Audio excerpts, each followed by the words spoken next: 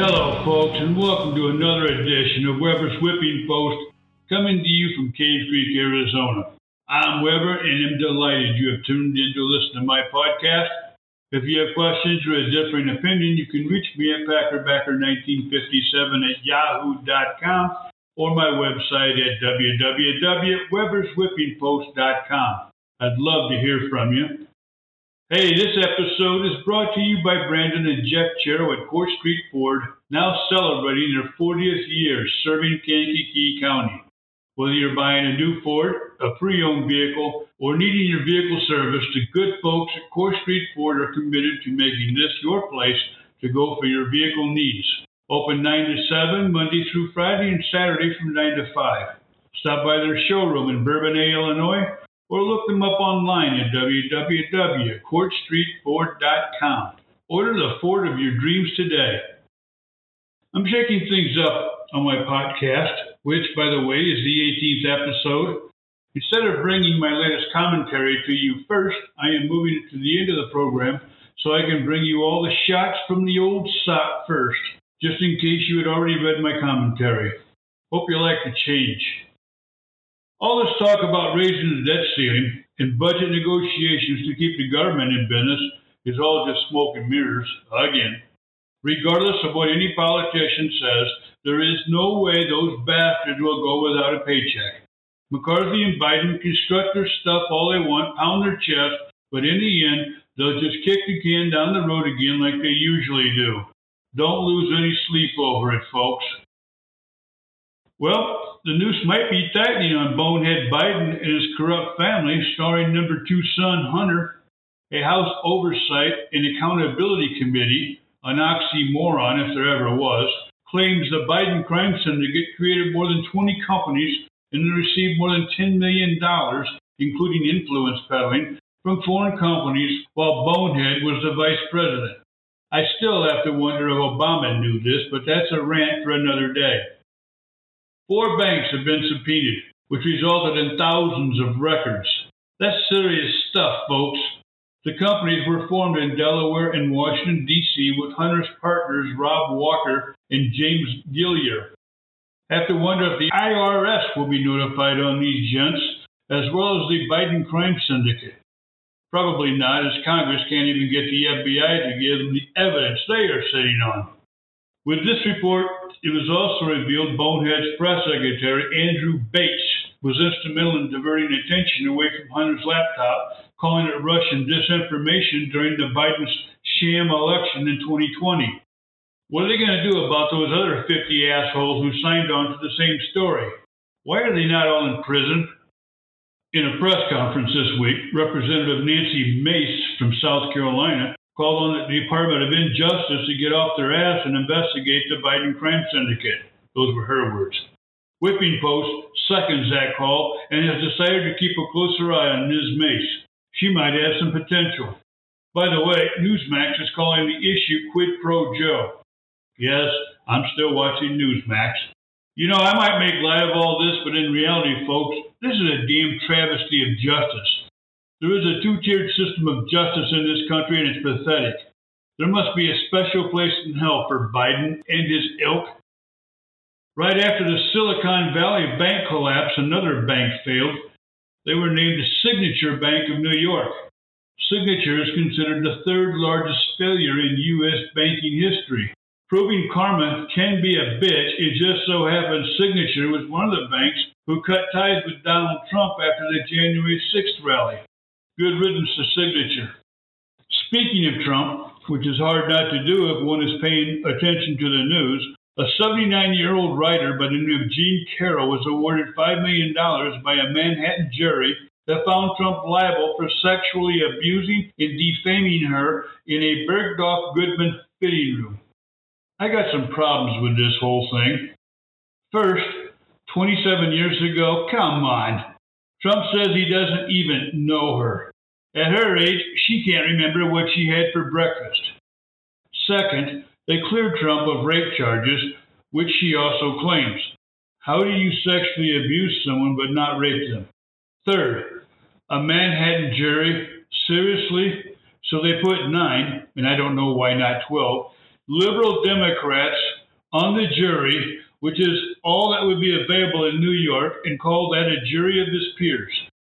If you think you got a fair trial, I have some land in Florida to sell you.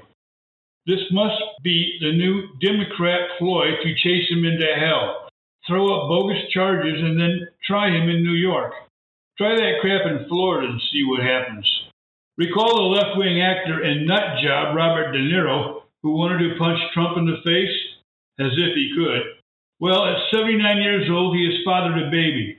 He will be 89 years old when the kid turns 10. What friggin' sense does that make unless you're narcissistic?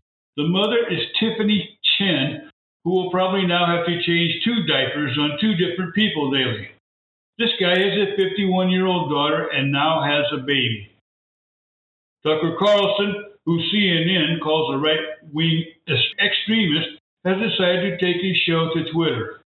Surprisingly, Elon Musk, who owns Twitter, was rather cool about the announcement. I say surprisingly because one podcaster, not me, offered Tucker $100 million. Newsmax offered to rename their entire network after him. I'm a little apprehensive about this as I do not know enough about Twitter to understand how I'm going to be able to watch the show. I suppose someone will show me. So long to MTV. I guess enough people weren't watching their MTV.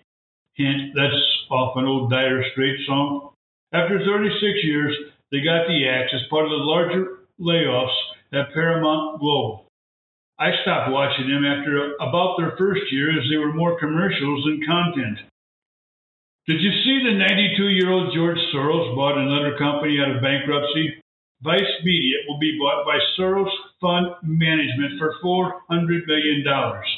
Why the hell is that socialist SOB allowed to buy American companies?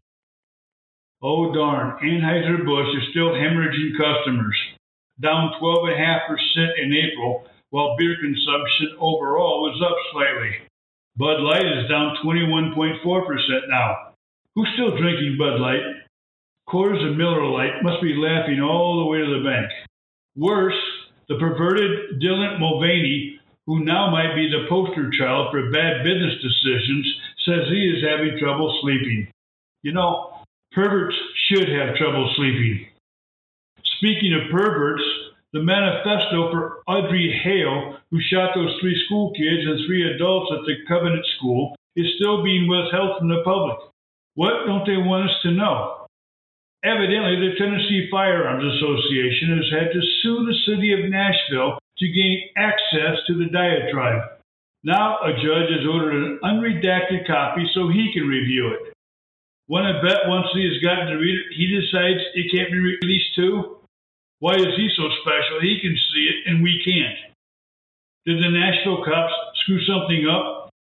There is something in there they just don't want us to know. But the public can know everything about the recent Texas shooter who allegedly was a right-wing conspiracy nut.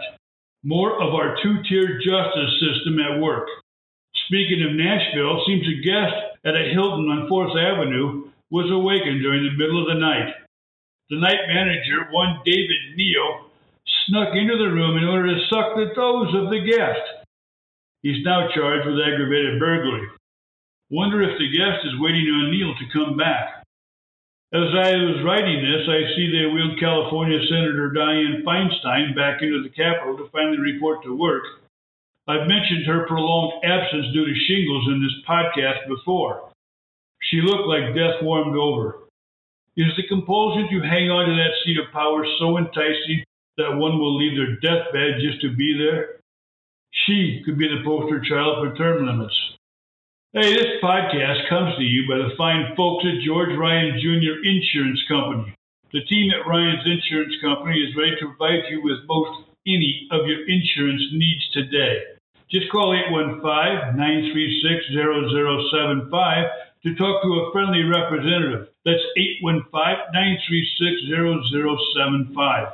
Or you can get an online quote at www.grinsure.com. The Democratic Party seems to have lost its bearings and lost its will or even the capacity to think about changing the system. That statement was issued by Robert F. Kennedy Jr. recently in an interview with Greta Van Susteren. Damning words from a member of the Democrat royalty going back a century. A reader to my Whipping Post column recently mentioned his leaning toward Kennedy. Not knowing much about the man beyond interviews on Tucker Carlson, I decided he might be worth investigation. If nothing else, his pedigree would be interesting. Kennedy, 69, is the son of the assassinated former Attorney General by the same name.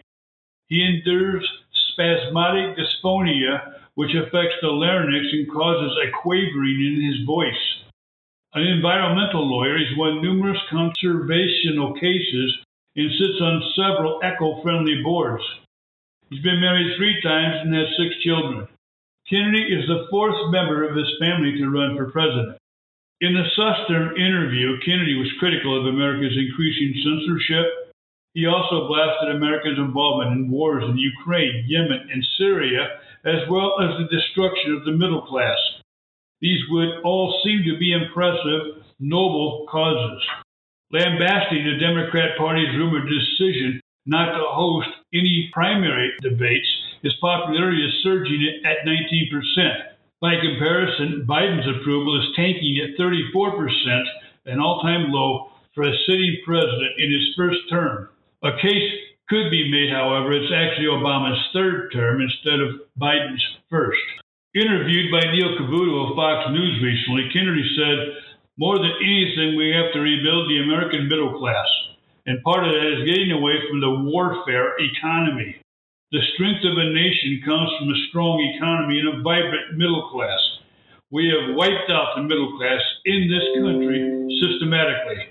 He continued, "We shifted $4 trillion in wealth from the American middle class to this new aristocracy of billionaires. We created 500 new billionaires."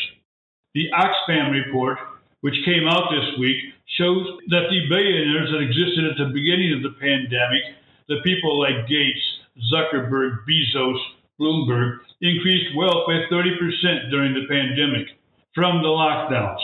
And Amazon got to shut down all of its competitors. As honorable as these positions sound, it should also be pointed out he's a staunch advocate against fossil fuels, coal, nuclear power, and even hydropower from dams. He would prefer a transition away from all these sources of power into renewable energy. Kennedy is highly critical of many vaccine programs and serves on boards fighting the medical establishment. Because of these stances, his anti-vaccine activism and disdain for Anthony Fauci, he is viewed as an embarrassment by the Kennedy clan. He's written 2 books against Fauci. Concerning his political choices, he seems to have been on the wrong side of every recent election. He was a coordinator for his shady Uncle Ted's presidential run. He campaigned for climate hoaxer Al Gore, endorsed both the arrogant John Kerry and the corrupt Hillary Clinton, campaigned for Barack Obama, and claims to be personal friends with the Bidens. I have to wonder why he would admit that. Ironically, in 2006, Kennedy published a piece in Rolling Stone contending the GOP stole the election for Bush and has issued frequent warnings of election hacking, the dangers of voter purges, and voter ID laws. It would appear he was on to something, as many believe voter fraud is still widespread. Interestingly, Kennedy does not believe Sirhan killed his father in 1968. I found this to be fascinating. Kennedy states Sirhan fired all 8 rounds from his gun, hitting 6 other people instead. His father was shot 4 times. An audio recording of the shooting indicates 13 shots were made. Kennedy's clothes contained gun residue from being shot at short range. Eyewitnesses reported a security guard, Thane Caesar, pulling a gun. Police inexplicably destroyed 2,410 photos and removed door frames and ceiling tiles of the crime scene. Kennedy Jr. believes Caesar, who died in Cuba in 2018, killed his father. Kennedy also said his father, Robert Kennedy Sr., was convinced Lee Harvey Oswald did not act alone when he assassinated his Uncle John, and that the Warren report was a shoddy piece of craftsmanship. Kennedy Jr. is inclined to believe there was more than one assassin and claims there is evidence the CIA was involved. I wouldn't doubt that. It should be pointed out that Kennedy Jr. was only 14 at the time his father was assassinated. So I have to wonder how candid the old man would have been with his young son. Despite some sharp ideological differences I have with Kennedy, I came away with the opinion he is definitely a viable candidate, one who admirably follows up on his convictions. Moreover, he may be a beacon for snatching the Democratic Party out of the socialistic gutter and back to a level of prominence not seen in this country since they shot his uncle in 1963. Well, for those of you who might be mildly interested, I'm still waiting to hear from an agent or publisher for my next book, Roll Me Away. It's a sequel to my original book, Whipping Post, The Life of an Over-the-Road Truck Driver. Self-publishing is so expensive, but it's looking like that might be the route I might have to take. Any listeners out there that might know a good literary agent, I'd sure be tickled to hear from you. With that, my time this week is at an end. So is my time hibernating in Arizona. I'll be coming to you from my office in Bourbonnais, Illinois next week. Thanks so much for listening, folks. Please tell others about this podcast at www.weberswhippingpost.com. Talk to you next week.